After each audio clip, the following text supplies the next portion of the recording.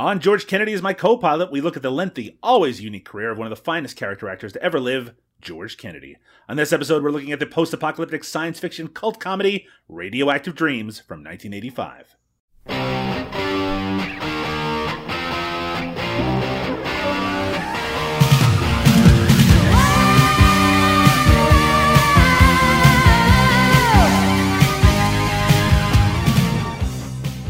Welcome to George Kennedy is my co-pilot, a podcast devoted to George Kennedy. What a concept! I'm Doug Tilley, and with me is my usual Cinema Smorgasbord co-host, Liam O'Donnell. How you doing today, Liam? Pretty good, Doug. How are you doing? So great. So good. Heading deep into spring, even though it was snowing where I lived just a couple of days ago. But, same. Yeah, that's right. Look, it's funny. You live in a windy or near a windy city, and I live in a cold area of the planet. And I don't want to talk about weather for any length of time, Liam, but it is disconcerting to look outside and see snow on the ground. It's the sudden first of all, it's knowing the song Sometimes It Snows in April and living in a place where it's like most Aprils it snows actually. Like it's not like a rare occurrence, it's the regular. And how does that song go again? Sometimes it snows in April. Liam, did you realize, I don't know if you realize this. Oh God, oh no. Do you realize that one of our most recent recordings for Cinema Smorgasbord, you did a Gilbert Gottfried impression, and then he died like a week later.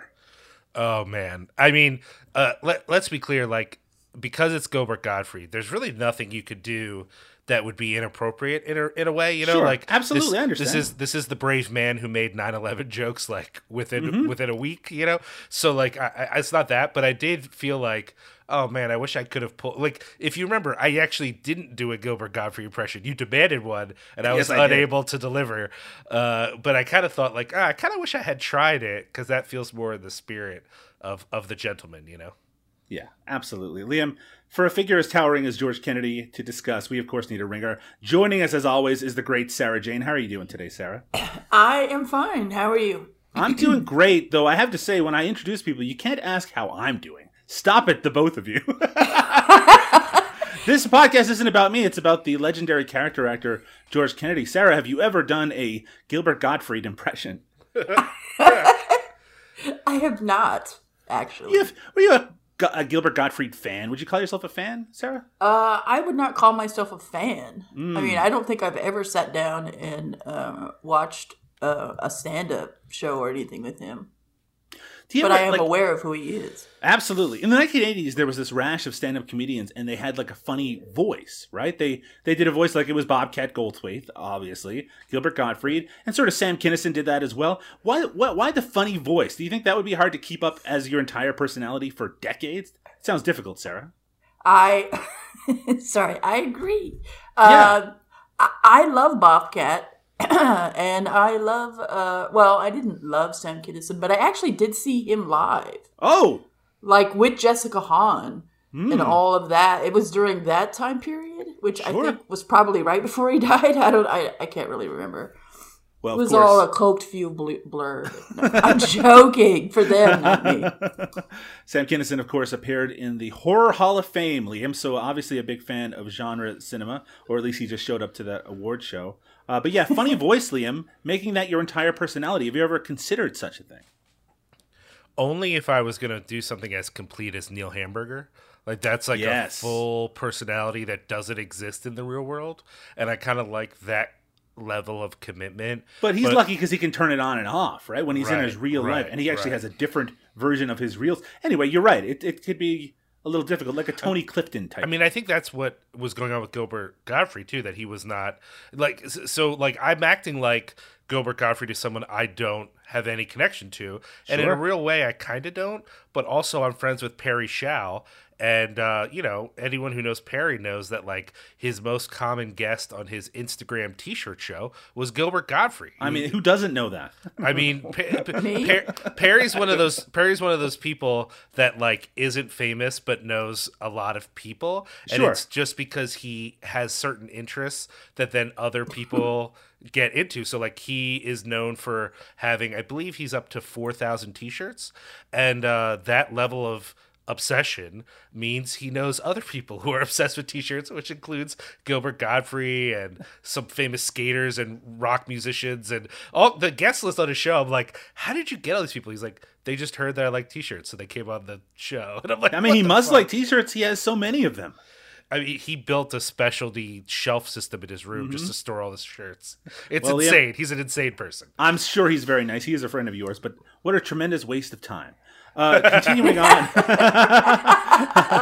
I should mention that I did mention Bobcat's name earlier. I also love him very much. He's one of the few celebrities where I think, if we got to spend time together, I bet we would get along. Sarah, is there anyone like that? Who's a celebrity that you think that if you were stuck on an airplane and had 20 minutes of their attention, that you could end up being friends with them at the end of it? Any celebrities that you think you would get along with? Oh, shit. You're supposed to let me know these questions ahead of time. I know. I can't think of it. No. It's really unfair, too, because Liam is thinking of one right now because he knows I'm going to throw it to him. Honestly, I don't know. At the moment, I'm trying to even think of who I like.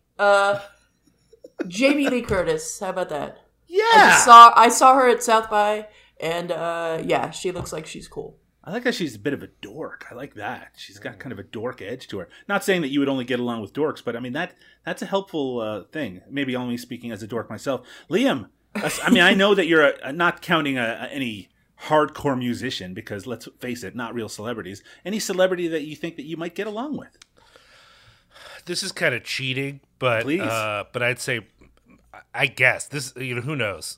Sure. We don't know these people, but I suspect Patton Oswalt I would get along with. Oh, like, yeah. Seems like feels a like chill that is dude. kind of that's like a softball, right? I mean, everyone does that. Well, but this is what I'm saying though, right? Like any celebrity who feels like a reach, where it's like, I don't know, maybe I could get along with that person. I don't think I will. Like, I just assume it's one of the reasons why I've never been someone to want to go to a convention and get a signature. It just feels like, now granted, I have gotten along. So as you know, I drove around Barbara Crampton for a while. That's right, of course. We got along pretty good. Me and Fred Decker got along pretty good. Granted, I was just driving him around. But I know Fred Decker, actually. Oh, so there you go. He seemed really cool. He is. Considering I was just the idiot driving the car, he was very friendly, and he remembered my name, and he chatted me up, and that was cool. Wow. But like there were other people from that festival who were maybe as or less famous who I did not get any vibes from and were not interested in knowing my name. So like, it's you never know what you're going to encounter, basically. Was Kevin Sorbo one of those people? He was not at that festival, but I will say he was at one of the Fantastic Fests, and he was in this arcade with us, and I literally said to my friend, like, doesn't he just give off, like, weird Predator vibes? And I don't mean the movie. I mean, like... His mouth opens up like it just opens up like Predator. No, he just gives off of, like, if you're at a party, and someone comes in, and you're like, I don't like the feel of that guy. That's how he felt. Just being in a public place with him, I was like, I kind of want to leave. Like, I just don't like the vibes off this dude. Well, throughout this show, if either of you can think of another celebrity that you think you would get along with, please feel free to shout it out. But for now, we need to talk about George Kennedy, the character actor who gives this very podcast its name. We need to start today with a Shaggy Doo update. Now, for those who listened to our most recent episode on the human factor, you may remember my confusion about the doll that appears throughout that film that's called Shaggy Doo. And thankfully on that particular podcast, Sarah Jane let us know that Shaggy Doo was I don't know what really to refer to it as. It was a mascot or it had some sort of connection to a musician and appeared on his album cover. And a friend of the show, actually a listener of the show, sent us some information about this gentleman, Focadoo. I think we maybe even have mentioned the name on the podcast. His real name is Franco Maria Giannini. An artist from Rome, real name Aldo Parente. He started his career in the beat group I Baronetti, then with Under 2000, and as soloist with the nickname Focadoo. He released an odd single in 1972 and played at various festivals, always accompanied by a distinctive puppet produced to him by Ferga, whoever the hell that is, that could even be ordered by the fans through the Chow 2001 magazine. And if both of you look at our outline right now, I actually was able to track down not only a picture of the Shaggy Doo doll, but also the box in which it came from. People can go out there and buy used Shacky-Doos. Sarah, what do you think about that? Would you have a Shacky-Doo in your home if you could possibly get one? Absolutely. Yeah. Horrifying, but absolutely. That would be like a star on my knick-knack shelf. It is a bit of an odd story that this gentleman released a single in 1972 with this doll, and then it ended up showing up in this movie in, I think it was, 77? Around that time period, several years later, and they still decided to make it part of it. Maybe the creators of the Human Factor were fans of this musician. Liam, Shacky-Doo in the house, yes or no? No, thank you. Liam, on recent episodes of George Kennedy is My Co-Pilot, we've been watching some advertisements, television ads featuring notorious pitchman George Kennedy. And today we're actually going to do one more.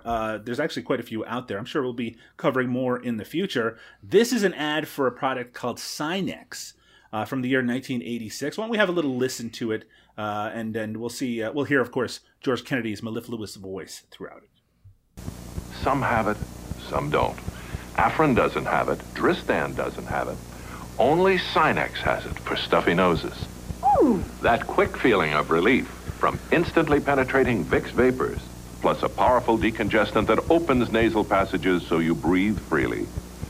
Ah, complete relief. For hours and hours. Sinex has it for instant and complete relief in regular and 12-hour extra strength. From Vicks, of course. Of course. Now, of course. Sarah, now our listeners right now unfortunately can't see the advertisement that I was just referring to. Or fortunately. Maybe fortunately. Could you describe it to us? It's not there isn't much going on, but there's certainly, just tell us what we get to see in this commercial. Well, you get to see a blind, like a slatted blind, and then George Kennedy and a woman. Yes. In the same shot. Yes, and he has apparently dosed her. Maybe that's not the right word. In fact, almost certainly it's not. With this Sinex product, and she's very enthusiastic about it's working its magic. Now, listeners right now might be yelling at their listening device saying, Doug, we know what Sinex is, and as well you should. It's been a long available product through the Vicks company. I went on the Vicks.ca, the Canadian version of the Vicks website, to pull this up. After testing under the MediMist nasal spray for 3 years, Vicks Sinex nasal spray is introduced nationally in the U.S. in 1959 to help provide relief from nasal congestion associated with hay fever and head colds. Liam, have you ever used Sinex? No, I don't really like... I don't know about y'all's experience with nasal sprays. Sure. But when I use them, usually it feels like it gets caught in the back of my throat, right. And then I'm tasting them for the next 6 hours, and I hate that, and it makes me want to jump out a window. Well, George Kennedy says that this particular product is the only one that has Vicks vapors in it. Does that make you feel differently about potentially using Sinex? No, because I still then imagine tasting Vicks vapor for 6 hours. Well, maybe that's good. I have to be honest, Sarah and Liam, I felt a little weird since I discovered a few years back that Vicks VapoRub, the famous product where you are supposed to rub it on your chest and it's supposed to somehow make a cold go away, that it actually doesn't do anything. That it's just meant to be comforting and have sort of a, what's that stuff that koala bears like? Eucalyptus? Yeah, like kind of a eucalyptus, kind of a breathy quality. It doesn't actually open up your pathways or anything like that. It's just a comforting smell. Doesn't really do anything at all. Liam, what do you think when I say that Vicks? Yeah, please. Doug, you feel weird. What about the parents who've been rubbing it on their kids' feet and then putting socks on them? Sorry, is that what you're supposed to do with Vicks VapoRub? Well, I would suggest it's not what you're supposed to do because I'm not sure you're supposed to do anything with Vicks VapoRub. It's not clear to me that it does anything, but that is a thing, Doug. And maybe it's not in Canada, but no. I know many a person whose parents rubbed fucking Vicks VapoRub on their feet, the bottom of their feet, and then put socks on them, and were convinced that that was going to have some fucking medicinal effect. And I, knowing nothing about it, I said, "There's no way that does anything. There's no fucking way." No, you're supposed to rub it on your chest. Yeah, that's how it's supposed to be. Obviously. My mom never would use that on us because she knew it was crap. And I remember asking if we could use like not necessarily Sinex, but like a nasal thing.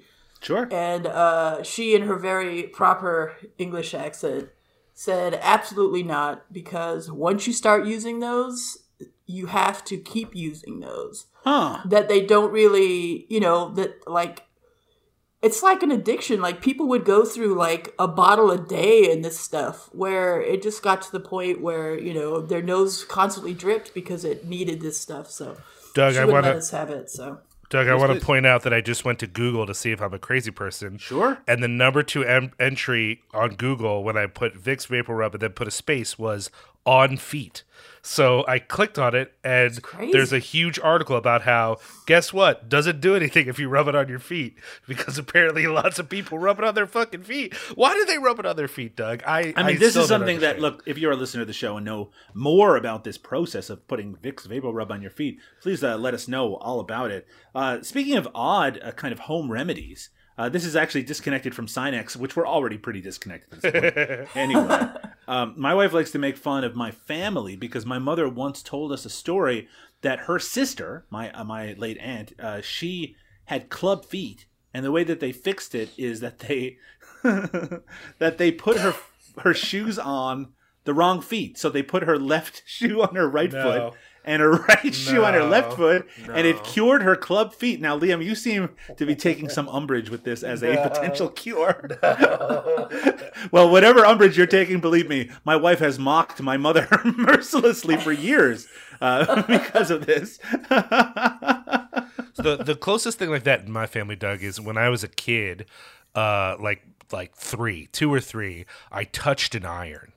And I severely burned my hand. Sure. And my mom wasn't sure what to do. And my grandfather, who's long passed away, was a surgeon. And he told her to cut open the burned area to let out whatever goo and then push it back down and wrap it up, right? And it worked in my hand, because there was a fear that if it's scarred over, then then my left hand is less useful. But the thing that my mom has always sort of suspected, that feels to me utterly unscientific, is that the reason I have bad handwriting is that I should be left-handed, but because of the burn, I just never learned to use the left hand. It's so crazy. And what's funny is that, like, that sounds like something a crazy mom would say, but my mom doesn't say crazy mom stuff. This is like, in a world that is almost entirely rational, this is her one crazy mom thing where I'm like, why would you think that? Nothing about that makes sense. And she's like, I'm not saying it's so, but it makes sense to me. And I'm like, what are we talking about? I bet if you really kind of dug into this a bit, your mother believes that more than anything. Like, it's just such a deep, hardened belief.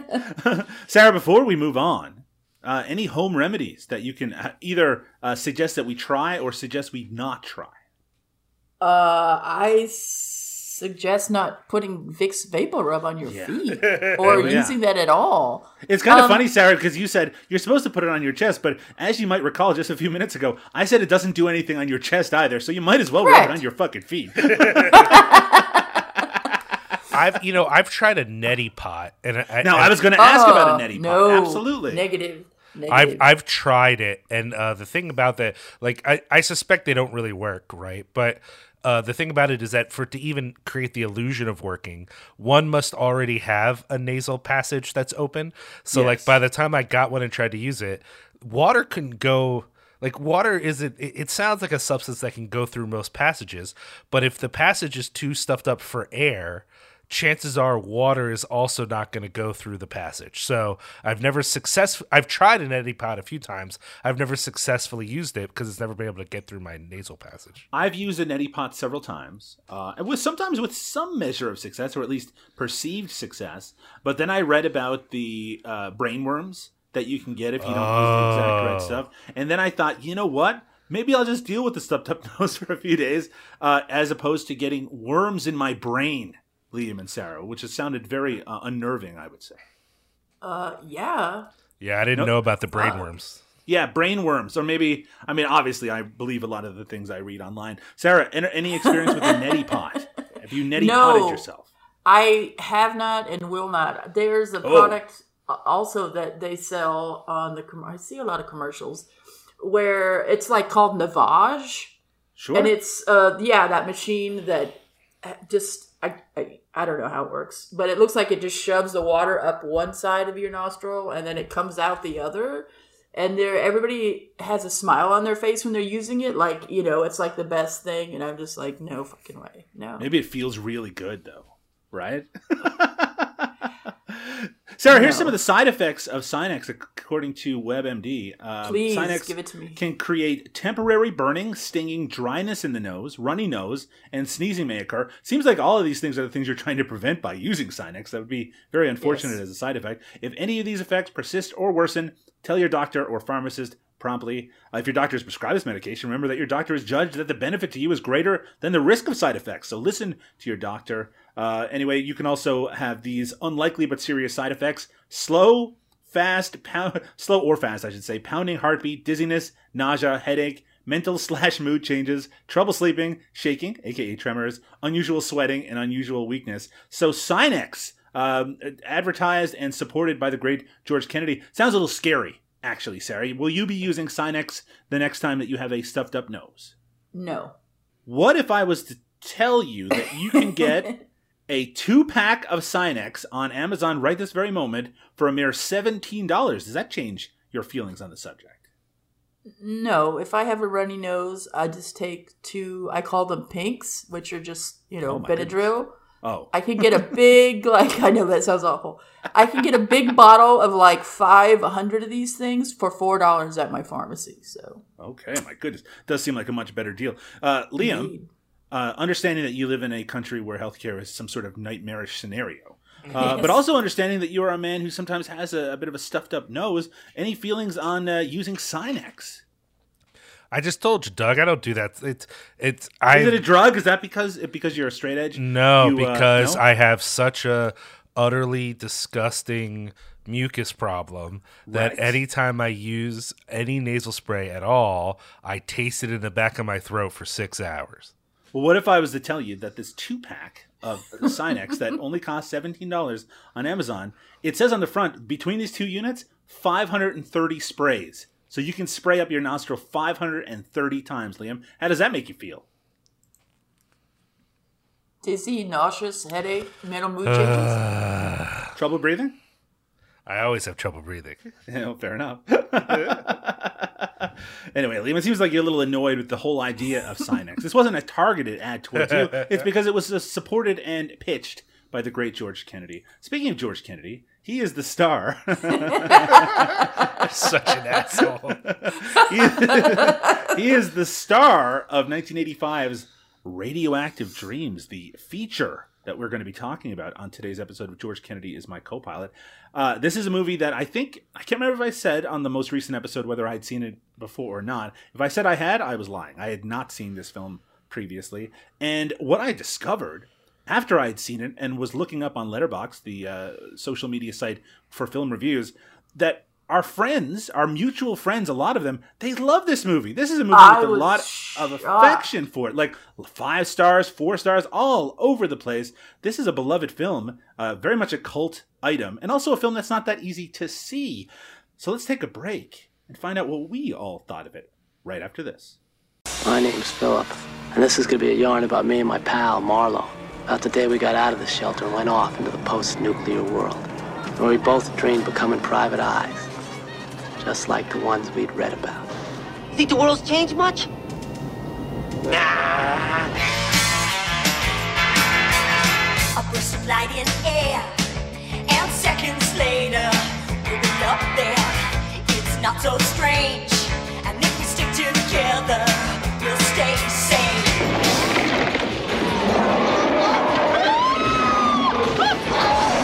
Guilty pleasure.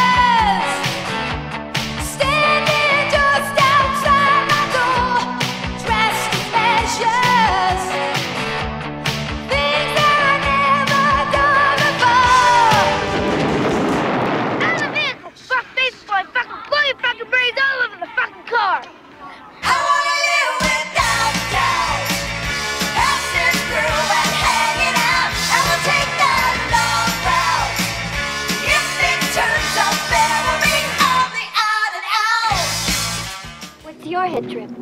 We're private eyes, Rusty. couple of big-time dicks. You're sure a big dick, all right. After a nuclear war, Philip Hammer and Marlo Chandler have spent 15 years on their own in a bunker, stuffed with junk from the 40s and old detective novels. Now 19 years old, they leave their shelter to find a world full of mutants, freaks, and cannibals. They become famous detectives in the struggle for the two keys that could fire the last nuclear weapon. It's 1985's Radioactive Dreams, directed by the great Albert Pyun, very well-known director in cult circles, certainly. We're going to talk about his filmography in just a little bit and what we like or dislike about it. He's unfortunately been suffering from some health issues in the last couple of years and actually went missing fairly recently, and as of the time that we're recording this. And we certainly hope for the best and wish him well in his struggles at the moment. Also written by Albert Pyun.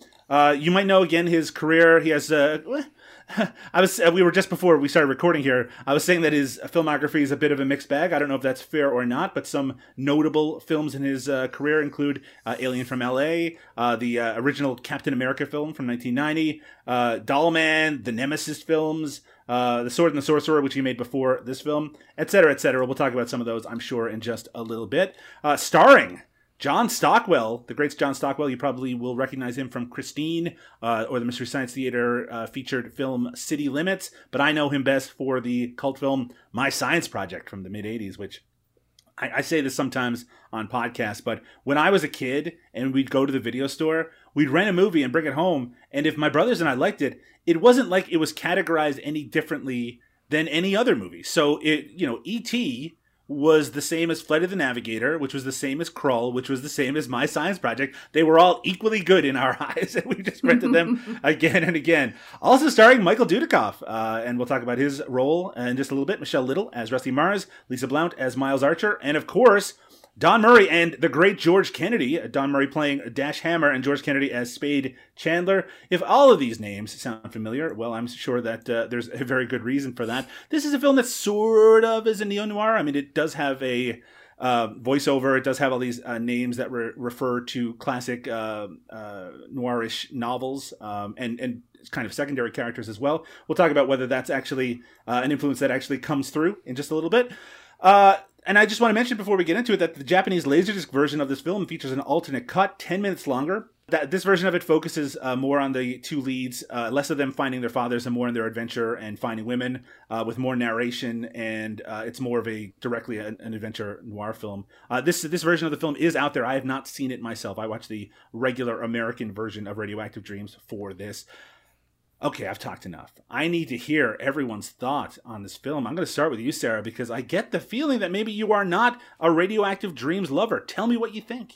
I hated this movie. Oh my goodness! This is the second time that I've seen this movie. Sure. I've seen it, I don't know, within the past 5 years, I guess. But I wanted to rewatch it because, we were doing this show. So I wanted to at least have it fresh. So I actually just watched it this afternoon. And I hated it. I need a little bit more about, say, maybe one or two reasons why you hated it. Can I say I hated everything about it? I mean, you could, but that seems a little simplistic for a podcast about. Let's hear something specific. even if the truth is you hated every single element about it, let's focus in on one or two specific things. Okay. I just I'm trying to pick one. Well, let's spin it around. Is there anything that you liked about it? Oh, see, that's why you're a good host. No. I'm joking. I try to be funny. There isn't. Oh boy. I don't think it looks good. I don't like the music. I think, and maybe I was watching it in the wrong aspect ratio, but the framing was all bad. There was just it. There is something I liked. I liked the sewer monster. Yes. The puppet. I like that effect. I thought, wow, that's awesome and unexpected. Certainly. Even though I've seen the movie. Yeah, I've forgotten about it. Not set up in any way, appears and then appears later again. But it does look very cool. I did like that. So there it is. All right. Okay. So we're coming away from this somewhat positive. In the plus category, the sewer monster, which shows up for maybe a total of 3 minutes in the entire movie. In the negative column, literally every single thing else about Radioactive Dreams. I just, Michael Dudikoff was like super annoying. I didn't like his character. I didn't. I don't know. It's better. Maybe it's better to move on. The kid from Better Off Dead, who's looking for his $5. He's in this movie. Very sweary. Any thoughts on that? Oh, is he one of the? He's one of those kids. Yeah, Italian kids at the beginning. Oh, no wonder why he looked familiar. Or That's one it. of them looked familiar. That's right. They were funny, but they said the F word a lot. No, I did play. Where do I know her from? Mm-hmm. With both. Is it Lisa Blunt? And, Lisa Blunt, that's right. And Michelle Little. Yes. And so I had to... Lisa Blunt, I realized that she was from Officer and Gentleman is where I knew her from. Right. But the other she chick... unfortunately passed away. I know. I saw that this afternoon and I was like, wow, she was really young. And then the other woman, she was in some really bad movie. But anyway. Oh my God.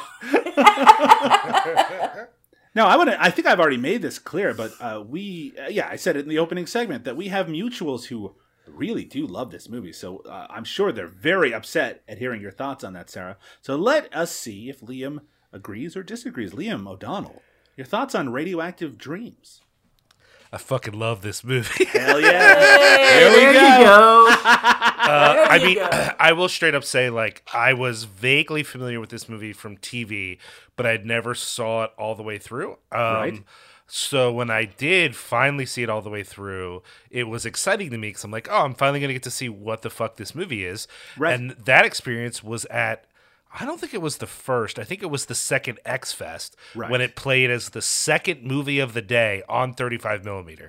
And I will say, seeing a goddamn pristine print of this thing is very different from watching whatever it is. Because if you'll remember, Doug, I've seen this version that we watched for this before because a few years ago I begged you to find a copy of it for me because I was so bummed that I hadn't been able to find it since seeing it at X-Fest. And I'd say the version you found me then and the version that we watched for this, both don't match at least my memories of that 35mm print. Now, is it possible that I was so jazzed on X-Fest excitement that I overestimated how the movie looked on the print? Very possible. Very possible. Mm-hmm. But in my memory, each time I've watched this movie since that first viewing, I'm watching a bullshit version that doesn't look... I personally don't think it looks terrible, but it doesn't live up to my memory at all. However, there's enough other things that I like about the movie. Now granted, I think that my love for this movie is not the same as the love I feel for some other movies, in that I believe this is a deeply You flawed... love it, but you're not in love with it. Well, more like I believe this is a deeply flawed film. In fact, there's a very small category of movies which I would call movies I love that I would not be offended at a remake of. For me, a version of Radioactive Dreams where, for example, an insurance company didn't steal the movie from its director before he was finished with it, and one that had a bigger budget, and, we could see in a version that didn't look like someone had, drawn over parts of the film, because there are parts of this movie that just look wrong on what we're watching. Like, the colors are just raw. They're just not right, Mm-hmm. And so... I think that an update of this movie... Now, don't be wrong. This is in a hypothetical world where updates are good. And sometimes they are. But there are certain movies when you hear about a remake, and the issue is not just that remakes in and of themselves are a bad idea. You hear it and go, well, you don't need to remake that movie because it's fucking perfect. So why would you make a new version of it? This is a movie that I very much enjoy, but I also think, you could make a version of it that was maybe better in some ways, because I think there's some flaws to the movie. I think that there's budgetary limitations. I think that while I do appreciate the fact that Michael Dudikoff does some fucking acting in this movie, I also find his performance a little annoying. I much prefer the other gentleman, though there are a few moments of Dudikoff's performance that I am amused by. It's not all bad. but over time, it gets a little excessive for my taste. Liam, can I interrupt you just for a second? Yeah, please. Simply go ahead. because it's hard to imagine a version of this movie that did not come out in 1985. I mean, it is very, very much of its time, even down to the basic, well, I guess everything old is new again when it comes to nuclear affair. But I mean, it even, I mean, from the soundtrack to the visuals to the actors in it to the characters that are kind of based around kind of new wavy looks, it's a little hard to imagine a remake of this that didn't lose a lot of the flavor of it. I could not disagree more. I think that while I love the soundtrack, there are a lot of bands who sound like that now, Doug, and are better than the bands. Yeah, but don't you think this would come out looking like it would feel like a Ready Player One, like remember the '80s type shit? No, because all right. because again, I don't even see how that's a relevant comparison because nothing in Ready Player One actually was anything like the things it was supposedly representing. Well, that's what I mean. It's like they're in the attempt to try to capture the aesthetic of the 1980s, it's going to come as this exaggerated thing that doesn't resemble it whatsoever. Well, but that's the thing. Why focus on the details that remind you of the 80s? Like, those are the things you would change to make a new version. This is the problem with remakes, is that we want the flavor notes. We don't want the heart of the matter. And that's what you need to keep is the heart of the matter and ignore the details. But don't you think that if you strip away all of those aspects, then all you have is a plot about two people who were in a fallout shelter who come out and have keys that everyone is after. Yeah. And that is it, because this is a very meandering movie. I mean, the whole... There isn't really a plot that comes together. Then you just update the gangs. You do better special effects on the sewer monster. You have I don't think that's possible. But you have one. I was like, how dare you? You have one fucking moment of dialogue that explains why there's a fucking sewer monster in the first place. No, I mean, not that we should focus too much on this idea that I have, but no, I think there are plenty of ways to do an update of this movie that would totally work without sullying the original, because I think there are aspects of this movie that like aren't great, which doesn't mean... I mean, I think the thing that people like least about this movie is the plot. So the fact that you would only be holding on to that aspect for a remake... Well, no, you're not only. You just update the other... Again, it's like you have not a creative bone in your fucking body, man. Have you not done this before? Is this a new thing for you? Tell me a remake that is similar to what you're talking about, where it's taking maybe another example of what you were just saying. It's like in the canon of films that you like, that you could enjoy a remake of. Sure. What's another film on that list? I was just talking about this the other day, so let me try to remember. Great. Lord of Illusions. Okay, Clive Barker's Lord of Illusions. Yeah, I think Lord of Illusions, and I will say this one works a little bit against me because I think Lord of Illusions works a lot better on paper, whereas your point is, well, Radioactive Dreams doesn't work on paper. But to me, I just don't agree with that. I think there's two parts. You mean when you say on paper, you mean when I'm describing the plot as meandering and not the strongest part of the movie? Sure. Right. The plot, but the character. First of all, it's the retro aspect of the guys that I like. It's the variety of like post-apocalyptic weirdos who are actually just like lost children. It's the rivalry between these different sort of groups that kind of culminates in this big. See, I'm coming around to your side a little bit now, Liam, because I do think that the most underbaked part of this is the noirish aspect. I don't think they explain that at all. The fact that they have these names based on, Raymond Chandler. Well, and to be fair, people do pick it up. Like at that screening, I was not someone who knew anything about noir. Sure. And after the screening, multiple people were like, well, I really like the references to the different people. And they're like quoting all this stuff to me. And I'm like, okay. Like I didn't know what the fuck anyone was talking about. I think it's a little underdone. I'm a big fan of a lot of those writers and certainly the film noir films of the 1940s and 50s. Yeah. But it just feels like, aside from the voiceover and the fact that every woman is duplicitous in this, I don't know if it's necessarily has a strong reference. I need to stop you for a second, Liam, because I really need to ask Sarah about the soundtrack. Sarah, you already mentioned that you have some qualms, have a little difficulty with the soundtrack. The soundtrack in this movie is very forward.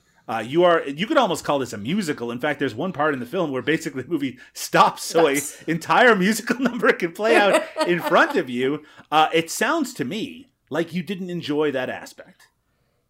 No.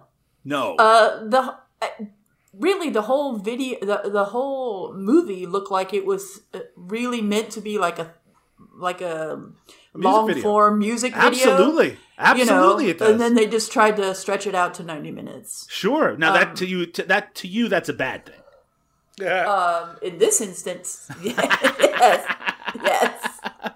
I didn't care for the music. It was very, I think a lot of people like this movie who might be, I'll say younger than me. Interesting. Or they feel like it's like a nostalgia thing, or like, oh, look at this 80s thing and it's amazing.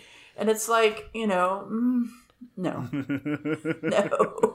I did not care for the music. And, that woman, I don't know what her name is. I think you're thinking of Sue Sod. Yes. Yes, that's like where the movie stops and then she just sings. She's giving it 3 minutes. At one point, yes. At one point, because my husband watched some of it with me, and he was just like, "Oh, honey," because she was like, I guess she wasn't hitting a wrong note, but it kind of sounded like she was. I don't know. It's quite an insult. I know, but he said it, not me. I didn't love the soundtrack either. One of the odd things about the podcast that we do together, Liam, is that aside from the ones that you host, I don't actually usually go into details on my thoughts on things. You know what? I'm really asking you or our various co-hosts the questions about it. But I want to make something very clear. I love Radioactive Dreams. And I fucking love the soundtrack. And I also, just to speak to your point, Sarah, I don't want to speak to all of our ages, but I certainly came of age in the 1980s, as did Liam.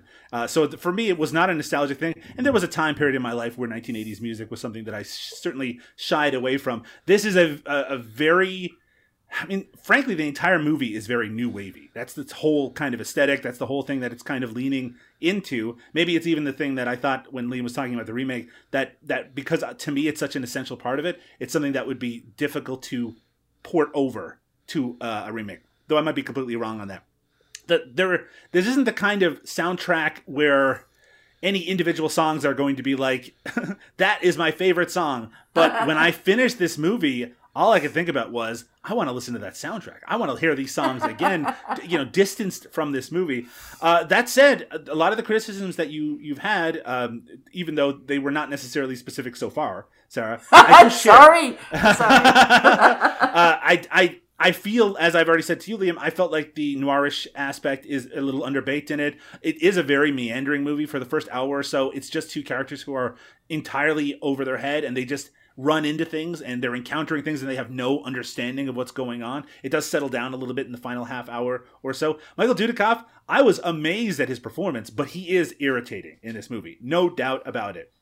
And also the fact that even though this is a podcast devoted to the wonderful actor George Kennedy, not a lot of George Kennedy. No, definitely. Radioactive Dreams. 2 minutes, maybe. Well, I was concerned, as I said, this was my first time ever watching the movie. I was concerned that the 30 seconds or so of him at the beginning may have ended up being all of the George Kennedy we were to get. Thankfully, that was not the case.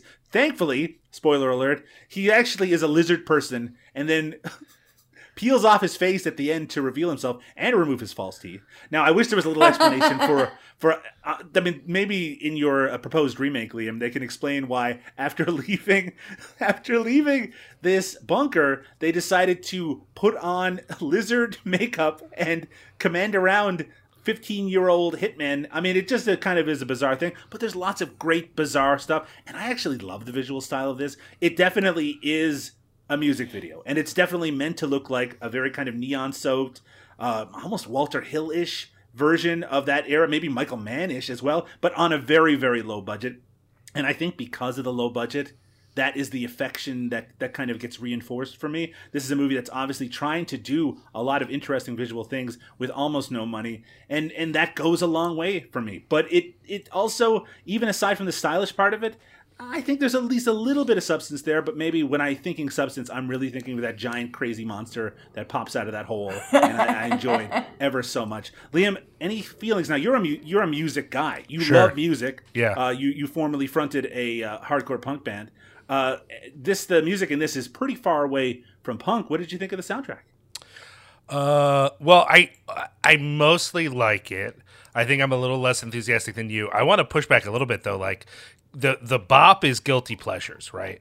That is not a new wave song. That is a neutered hair metal song. I would agree with that, though. I do think some of the production is very kind of neutered. Sure. Yeah. But it doesn't have that. Most new wave is either like.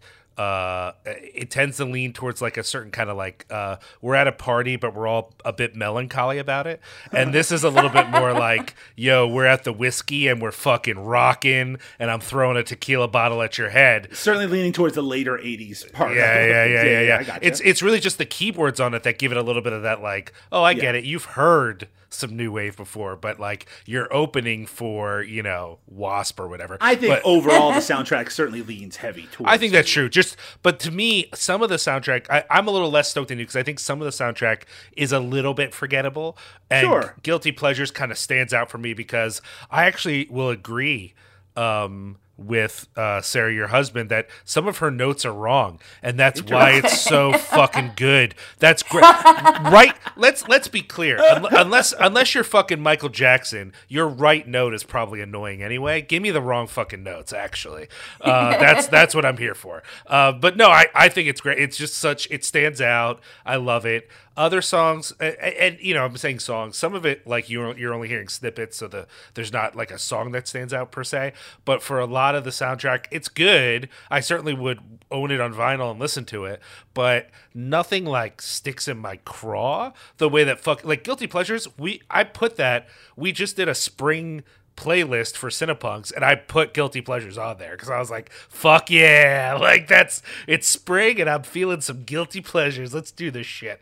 I think that's just a lot of fun in a lot of ways, but I will admit, Guilty Pleasures or other songs on here, they're Hollywood versions of The Thing, right? Like oftentimes the music that ends up in the movie is not the legit form of the music. Like the same thing occurred to me when I was listening to one of my favorite songs from The Legend of Billie Jean is that Pat Benatar song that she fucking hates.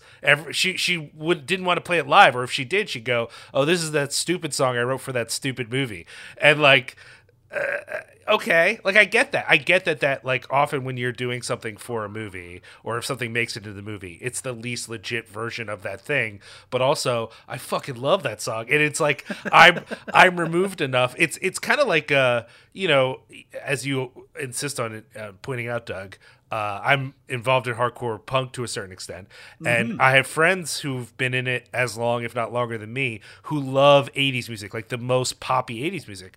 But when we talk to our OGs, people of the generation above us, they're like, I hate that music. That's why I listen to punk rock, because I thought that music sucked.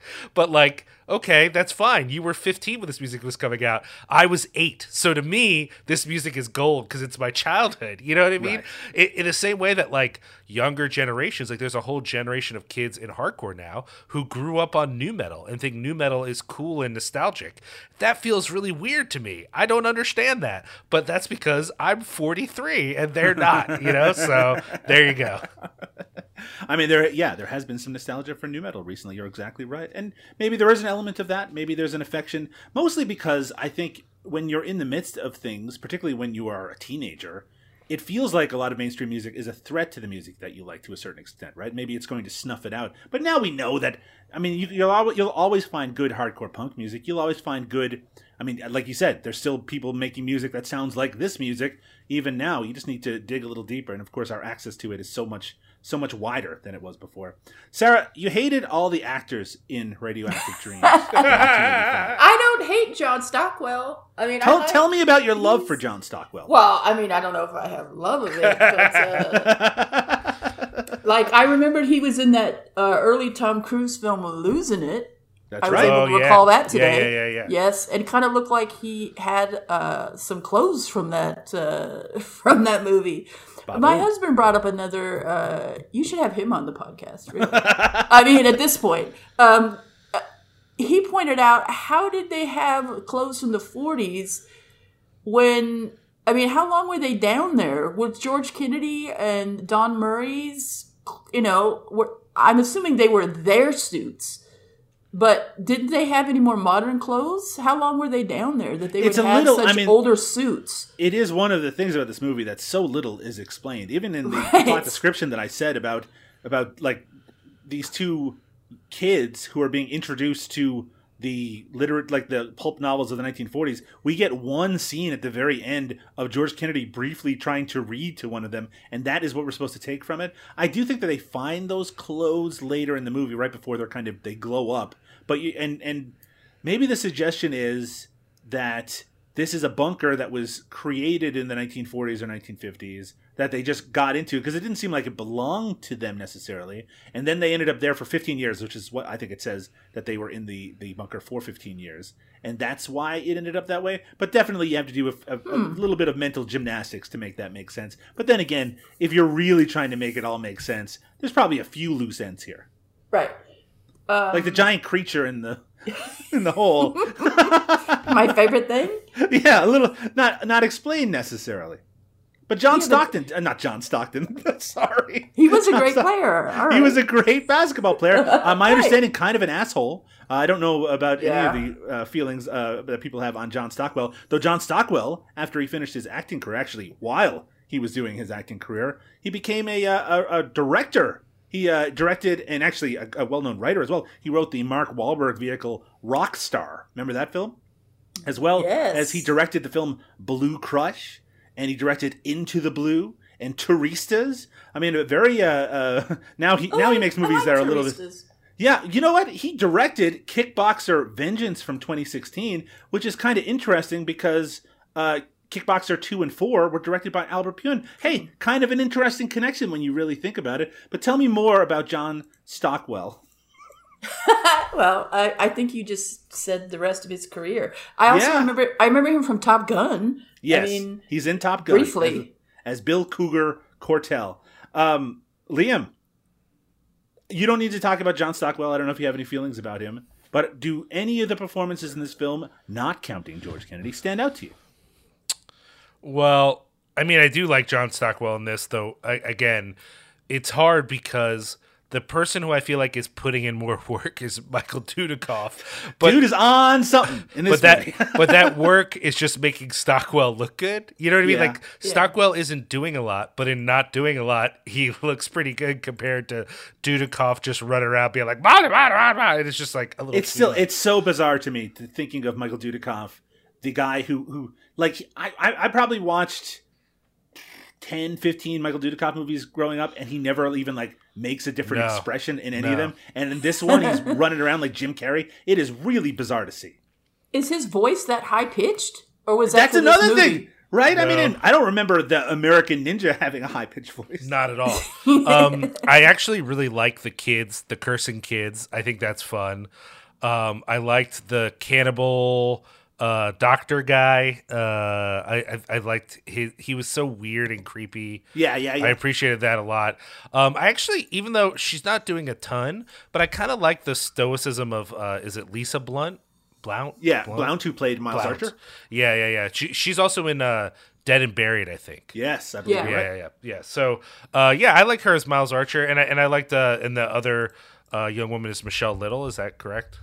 Well, you can just look in our notes, which have the actors listed in them. Yes, Michelle Little, that's absolutely correct. I liked her too, and I think that role is kind of the one who's like, I was going to eat you, but I don't know, there's just something about you. I think that is meant to be ridiculous, and therefore I kind of liked it at the way that it sort of played out. Outside of that, it's fine. There wasn't a lot. I mean, there's not a lot of people who get much. There's a lot of people in this movie whose role is to look funny and not say much. You know what I'm absolutely.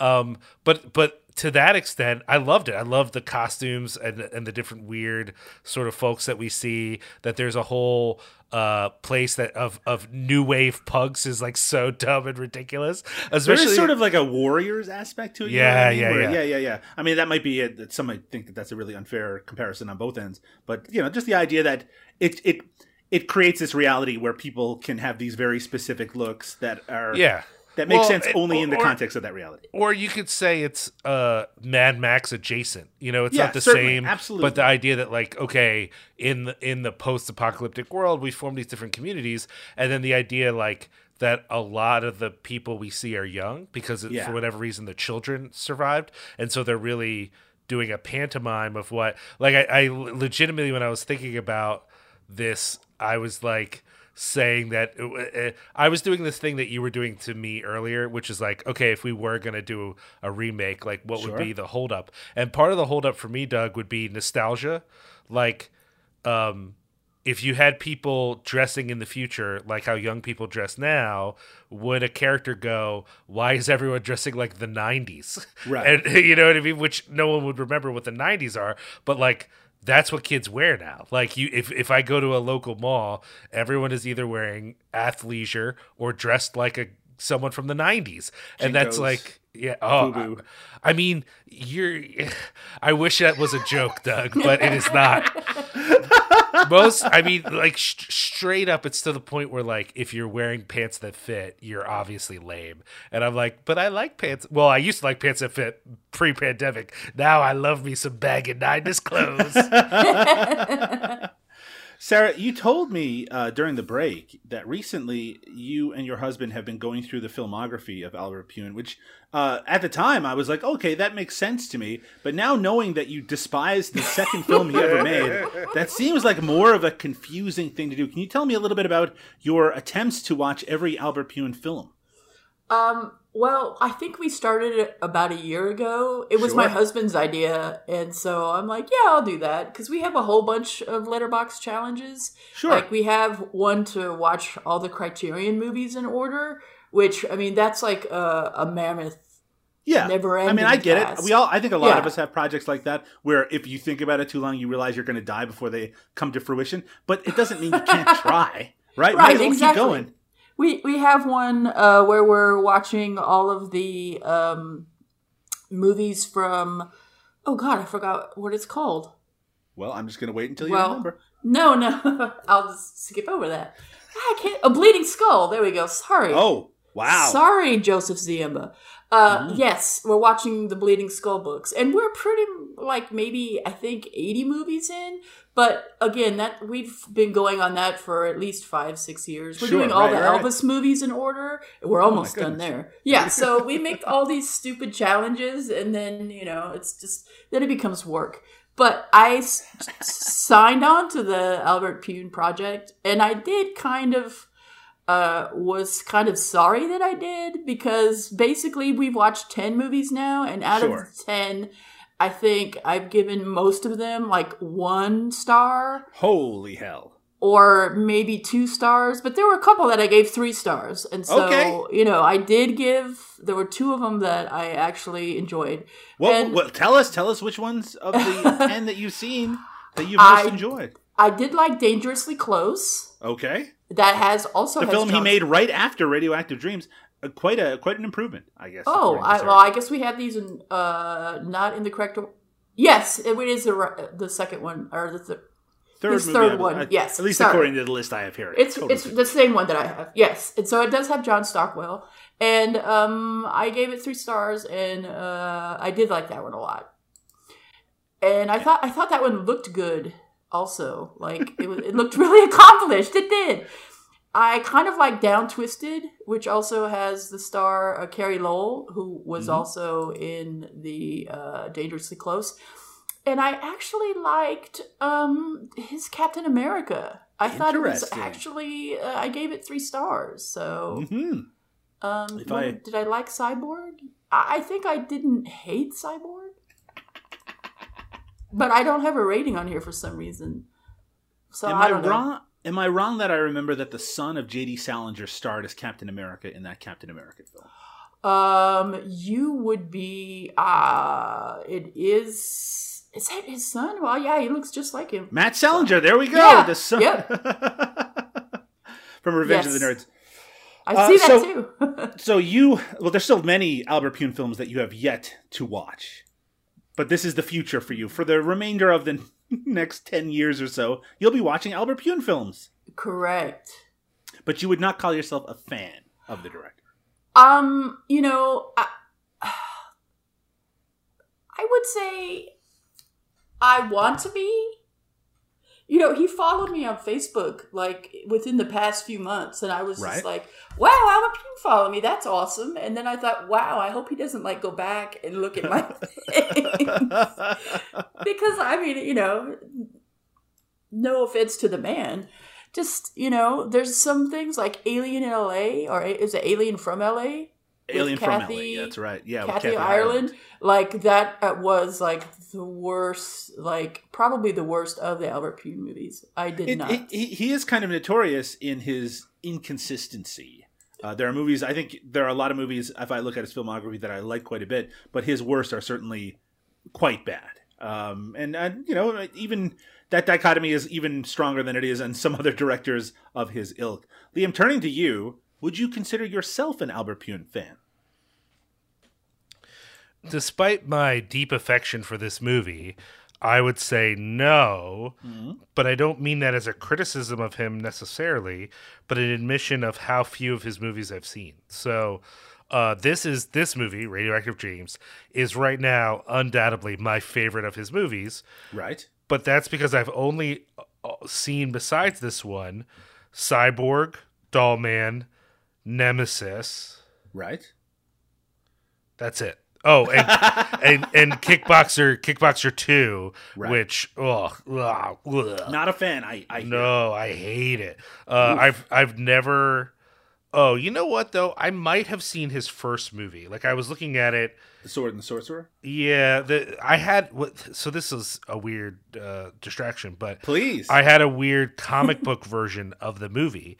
So whenever I see trailers for the movie, I can never remember if what I'm remembering is the comic book version or the movie itself. So my brothers had and I had a comic book version of Krull, which I believe I must have read a dozen times before I ever saw the movie, so it was very weird to then watch the movie afterwards. Actually, there's one of his later films that I also saw that is truly torturous, and I'm trying to remember which one it was. Well, while you're trying to think of that, let me recommend 1997's Mean Guns with Ice-T and Christopher Lambert. I like that movie quite a bit. I think it's actually quite a good action movie, and I also... That was helpful, because the one I was going to say was the one right before that, Crazy Six, which I actually do not like very much at all, but I've never seen Mean Guns. Yeah, that one has Ice-T in it as well, but as well as Burt Reynolds, Liam. Burt Reynolds and Albert Pyun. Well, that's why I remember it is the Ice-T Burt Reynolds movie that sucks. But now, again, I saw it a long time ago. Like I saw it when it was on DVD, like in the video store. It was still a relevant movie.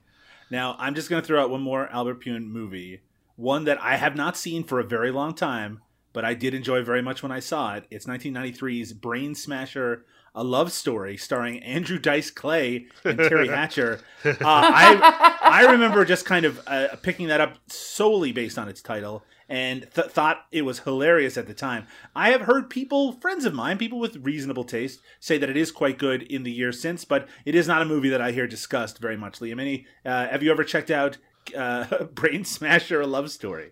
I never have, but I am looking at this list and realizing I think I own Alien from LA and just haven't watched it yet. I mean, it's pretty commonly available. I think there's for a lot of people, at least of my ilk, Alien from LA was one of the more recent movies that were ever covered on Mystery Science Theater when it was still on the air. So it was one that kind of got a lot of attention for that. And again, I also mentioned the other one that was City Limits, which features John Stockwell from this film. When we talk about some of these movies, Sarah, does it make you excited for the next 10 years of your journey into the career of Albert Pyun?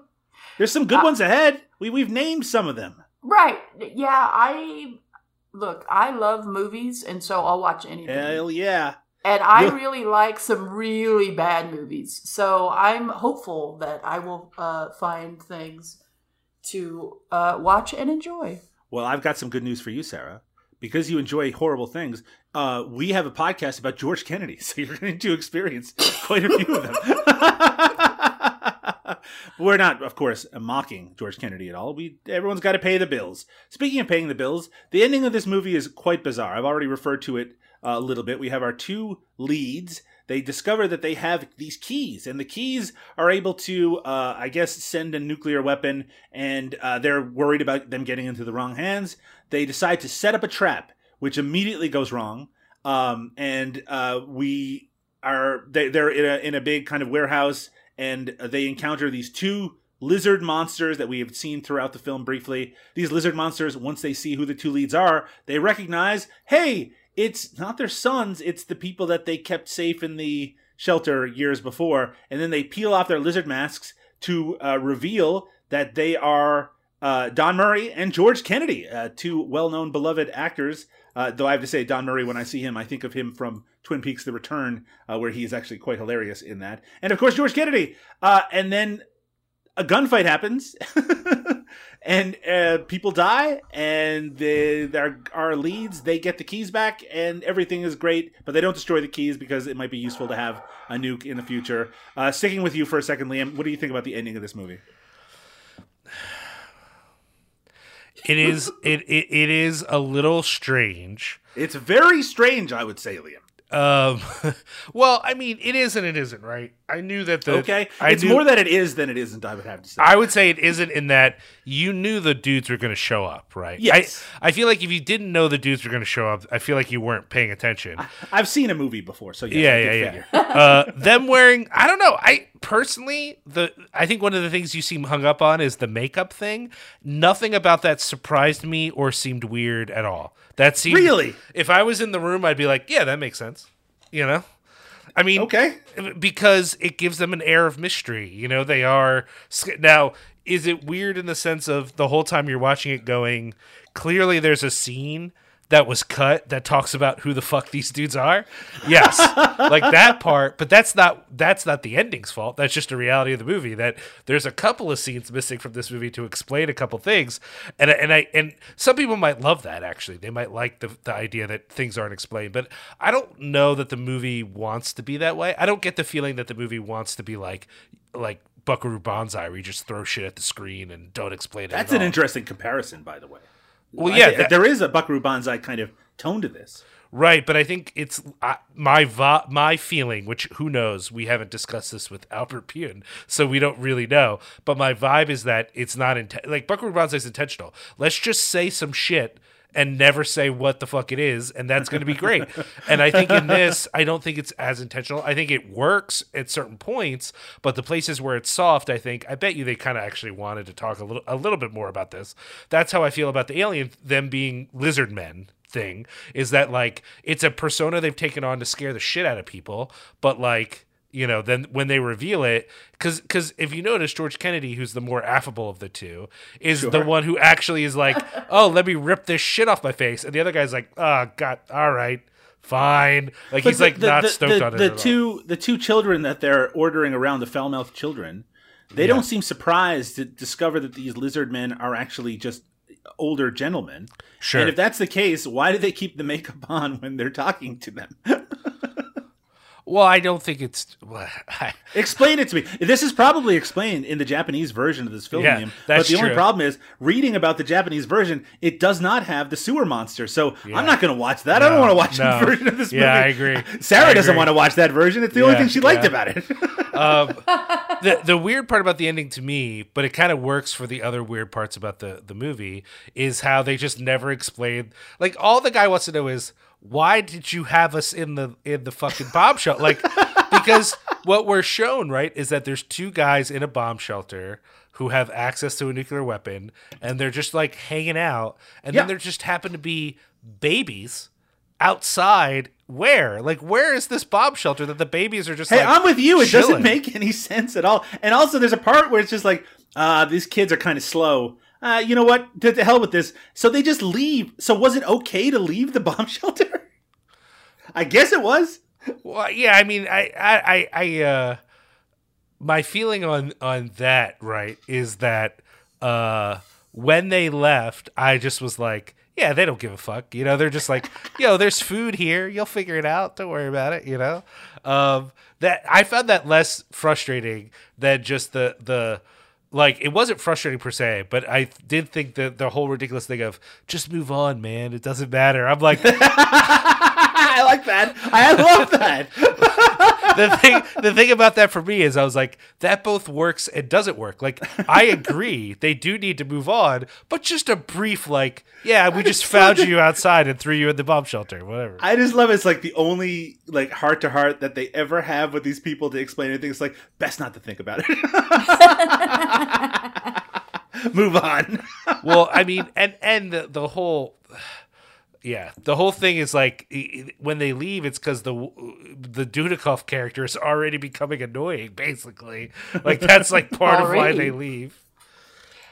Sarah, yes, the ending of this film. I imagine if the rest of it was not to your taste, that the ending was even more so not to your taste. Any thoughts on the ending or what Liam had to say about it? Not really. It's best not to think about it. But I will say, talking about it, there was a point when one of them, was it John Stockwell, was, I mean, all they want to do is get laid, basically. Yeah, for a while there, that seems to be their main focus. Right, and all the women are awful. Like, every single woman that they try to hook up with is just, tricks them. But I wondered because he said, oh, this is going to be my first time. And I thought, did these guys like kiss each other because they were curious about what was happening? So that's where my mind went. Like my mind wandered a lot during this movie because, Yeah, so you were thinking that they were probably jerking each other off. Maybe. That would have maybe been more interesting for me. But I did think they've been down there this whole time. They had, I guess... radio was working, so, I don't know if they're listening to music, but, they were listening to radio, so someone was broadcasting. So, I just wondered what they got up to down there. That's all. There's a lot of unanswered questions. Sure. Certainly about whether they were jerking each other off. That's an important one. But, lots of other questions. For me, it is. Lots of other questions as well. But one of the things that I have affection for in this movie is how uninterested it is in answering those questions. Though maybe, as we've also alluded to, maybe that there was more to that, a bit more spelling out of things that got left on the cutting room floor, or at least just put in the Japanese version instead. Sarah, Liam, we need to talk about George Kennedy as Spade Chandler, one of the father figures, I guess you would say, of these two gentlemen at the core of this movie. Aside from searching to get laid, they spend the entire plot trying to find these father figures. I say father figures because I don't know who they are or why they had access to these children. It's never really clearly explained, and I apologize, listeners, if it was and I just missed it at some point. George Kennedy shows up at the very beginning in some silent black and white footage, and then he shows up at the very end, and as Liam, you said, he kind of jovial, very happy to see these two young men as he rips off his lizard man makeup. Sticking with you, Sarah, what did you think of George Kennedy in 1985's Radioactive Dreams? I wish he was in it more. Yeah, well, say, I do. I did think they were the father, like Don Murray was the father of one. Yeah, that he rescued. I don't know which one is which at this point. And then Kennedy was the father of the other. That's what I thought. So they are their fathers. I was a little unclear, especially because the footage at the beginning of the kind of nuclear explosion, you only see one child, which is even more confusing. But anyway, I think I said to his name's Eric. I said to Eric, wait a minute, I thought there was, how are there two? Yeah. But I think maybe they were both shown, but they both had the same kind of hair. Oh, okay. And so, I could be wrong. And I could be wrong about them actually being their fathers. But, that's the thought that I was operating on during the I think father figures or fathers, at the very least, sure. It doesn't, I guess, really matter. But when George Kennedy tears off his makeup, then he pulls out that big gun and starts shooting it. How do you feel about that? Next to the serpent, best part of the movie for me. I'm all about the George Kennedy. That's why I'm here. That's why you're here. That's why I have saddled you on our 3rd episode with a movie that features literally 5 minutes of George Kennedy. We'll do better next time. Liam, George Kennedy as Spade Chandler. Sam Spade, Raymond Chandler probably is how his name. Why does he have a name based on 40s detective novels? That doesn't make any sense. Anyway, tell me, what did you think of his performance in this movie? I mean, it was pretty good. He's not really given much to do. He gets to rip off his lizard makeup. Actually, it's not actually him ripping off the lizard makeup. It just cuts to him after it's almost all gone. Yeah, that's great. Even the scene with the gun, though, it's like a lot of slow motion stuff. Like he just doesn't do a whole lot in the movie. So I don't feel like, the last movie we covered, it was a lot of George Kennedy. It sure was. So it's hard to transition to this, where he's just sort of like there because we need someone in the movie that we recognize, I guess. It's like he's sort of a touchstone that way. And he just kind of represents there's more George Kennedy in this than Brain Dead, but less than every other movie that we're likely to cover ever. Yeah. So, he's fine. He's certainly not bad. And he's more memorable than than his partner in it. Like that dude just kind of like is just there. He's just physically there. And so it's memorable, but it's certainly not enough to be like, oh, and then he really got at something in this. It was just sort of like, yeah, I'm George Kennedy. Good to see you, kid. Like, that's it. Like, he literally could have said, hi, I'm George Kennedy in the movie. And that would have been great, because I would have liked to have a little bit more of his voice, since it's such an essential part of him as an actor. Yeah. It's funny, I guess, when the lizard creatures are talking earlier in the movie, I guess that's part of the performance as well, but that voice has such a filter on it that I don't know if it was actually George Kennedy speaking or not. That's true. I have no sense of that. And even then, that's still not that much more screen time. not a whole lot more screen time. It's a lot of fun seeing George Kennedy in this very strange movie. And, when he does peel off that makeup, he does give a very happy expression to see these two young men. There isn't much more to the performance aside from him. What kind of gun would you call that, Liam? I don't know much about guns. The guns that he shoots in this, they're like those ones that Arnold Schwarzenegger has in Terminator 2 that shoot the tear gas. They're grenade launchers. Yeah, like grenade launchers. Very cool gun, and it's pretty fun. That's the one that they're shooting at Darkman and Darkman as well. That's right. It's the Darkman gun. Very good, Liam. The first time I feel like that was the first time I saw it was when the guy's shooting at Darkman from the helicopter with it. Yeah. Very cool grenade launcher. We get to see George Kennedy dump all the empty shells, I guess, out of it. I did find that pretty good. But that's about as much as you can say about the George Kennedy performance in Radioactive Dreams. Sarah, any final thoughts on 1985's Radioactive Dreams? No. Do you have anything to say to people who, like, as we've alluded to several times before, there are friends of ours, people, mutuals, on Letterboxd who gave this movie 5 stars, 4.5 stars. Do you have anything to say to them? They're probably right, and I'm wrong. Oof. I don't want to diminish their love for this movie. It just wasn't for me. Right. I just didn't enjoy it. But that doesn't mean that they're wrong for loving it. It just means that I don't like it. Yeah, actually, it's amusing to think that we're on a run so far. I think I said there was 3 episodes, but this is our 4th episode of George Kennedy as My Co-Pilot. I don't think you've enjoyed any of the movies that we've watched so far. Oh, I like the last one. The Human Factor? Yeah. Yeah. But that was probably all because of that doll whose name escapes me. Shakadoo? Shakadoo! Well, it's onward and upward when it comes to George Kennedy as My Co-Pilot. Liam, any final thoughts on Radioactive Dreams?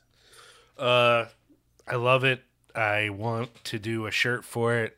I don't think I can talk Justin into doing it, but I wish we would do.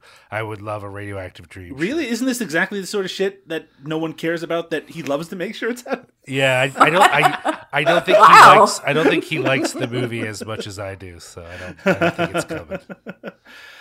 If you want to find out more about the career of Albert Pyun, I can't recommend enough Justin Decloux's book, Radioactive Dreams, The Cinema of Albert Pyun. You can find that, try to find it on a book dealer that isn't Amazon, but at the very least it's on Amazon if you want to pick it up for around $20 or so. Very much worth your time.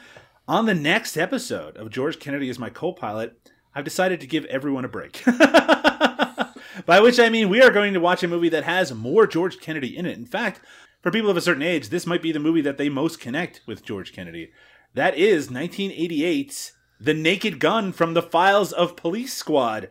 The first of the 3 Naked Gun films, starring, of course, the great Canadian Leslie Nielsen as Frank Drebin, based on the TV series, which did not feature George Kennedy, unfortunately. But yes, on the next episode, The Naked Gun. Liam, are you familiar with The Naked Gun?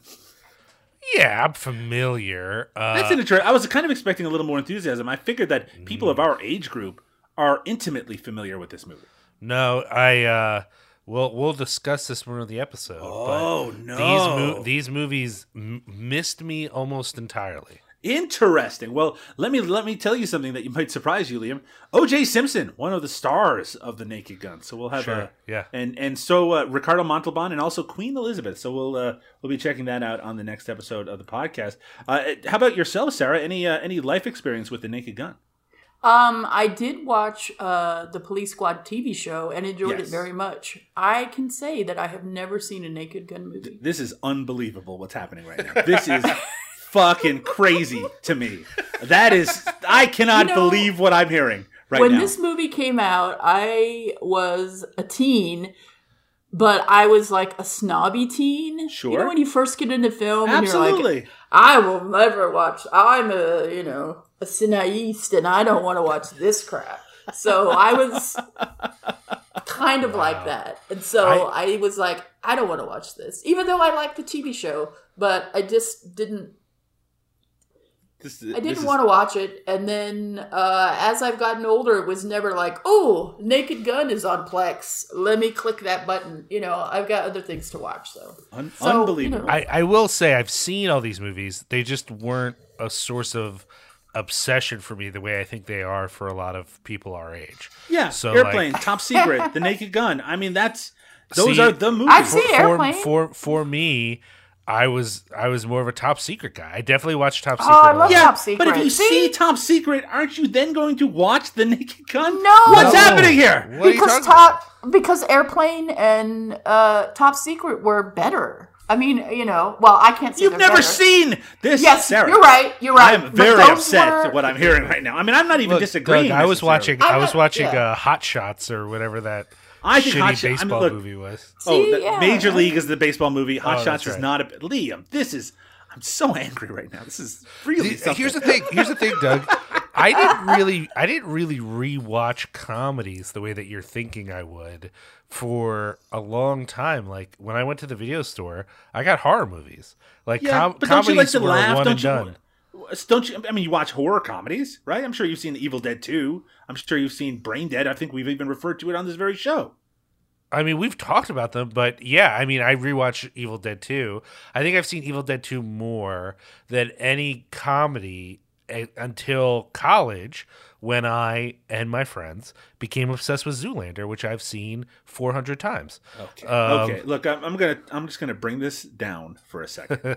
On the next episode, this is unbelievable. Zoolander, I thought I was just giving you. Are you disrespecting Zoolander right now? No, not at all. I don't care about Zoolander. I care about The Naked Gun. I cannot believe. Terrence Malick said Zoolander was his favorite comedy. Did you know that? That's fine. He really wants to work with Ben Stiller, but he can't figure it out. Maybe I wonder if he loved the sequel. I picked this movie because I thought it was just going to be this easy treat for the both of you, but this has turned into some really kind of twisted funhouse mirror that is making me very depressed. I'm probably going to love it. I'm not saying I'm not going to like it. Maybe you won't, but that's I didn't even think it didn't even enter my brain that you both didn't already love this movie. I guess we'll find out on the next episode of George Kennedy is My Co-Pilot, 1988's The Naked Gun. By the way, eventually we're going to get to the sequels, which will then allow us to watch the WWF wrestling event, which featured Leslie Nielsen and George Kennedy in character from their Naked Gun things, wandering around looking for the Undertaker. So we'll look at that in a few episodes' time. Sarah, I'm very disappointed in you, but please, where can people? No, it's perfectly fine. Where can people find your work online and otherwise? I'm not sure they want to anymore. Well, you can find me. You can find me on Twitter at @AdFlickThis. You can find my reviews or some of my reviews of the Austin Chronicle, Daily Grindhouse, Looper. Where else? F This Movie.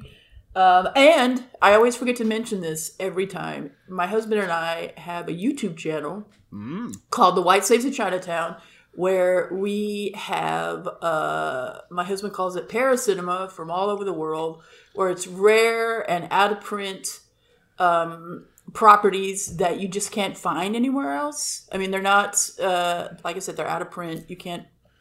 They're not streaming. Absolutely. They're really hard to find. And so, like, we just put up, like, a Leif Garrett television show from the 70s. Like, I was checking that out yesterday. Did I you? love it. I love the ephemera. I love the... I mean, to me, when someone says that there was no way to see this and here it is, I'm like, okay, I got to drop everything and watch it right now. I mean, there's some weird shit that's on there. I mean, like I said, it's TV movies from all over the world. Some, like Two-Fisted Tuesdays. Where we have action movies from absolutely all over. We do Russian fairy tales. I mean, just you name it. All sorts of stuff. I think I've been linking it in the show notes, but definitely please check it out, listeners. Liam O'Donnell. Speaking of weird shit, what have you been up to lately? Not a whole lot, man. Not a whole lot. Just chilling, bud. Just chilling. No, please continue. You need to start doing your plugs. That's really all I got. No, I mean, I don't know. Nothing in particular. You have a website that you run. I'm about to get there, Doug. Jesus Christ. I'm going to start over so you can cut all this. Sure. Well, Doug, the only real new thing I want to point out to people is that we have a new show that just joined the network, a little show called The Carnage Report. It's basically a horror podcast that is more focused on new horror and news in horror. So a big chunk of every episode is talking about like upcoming releases, different film fests coming up, trailers, whatever news that they sort of are interested in. And then they're always covering a relatively new movie. I don't know that every single one will be like what's in theaters right now, but it will be, for the most part, pretty recent to the episode. And I like that. I think, I get why my horror show and why a lot of horror shows are focused on the past. I think that there's value to that, but I like that Carnage Report is seeking to be in the present and talking about what's going on right now. So check it out, Carnage Report. By the time you're hearing this, they should have their third episode up, and so far it's been really good. If they want to check that out, as well as check out episodes of this show, a whole family of shows that are part of the Cinepunx family, you can head over to cinepunx.com. That's CINEPUNX.com. We also have merch there, writing. I have a couple of columns over there. We got some new pieces. And of course, if listeners, y'all just want to jump into our archive for Cinema Smorgasbord, you can head to cinemasmorgasbord.com. That's where we have all the old episodes of this show that include, of course, George Kennedy is my co-pilot, but also Joe Dawowski, Praising Kane, How Do You Do, Fellow Kids? We do our own stunts, covering all the different topics that we're interested in. They can also find Cinepunx on social media.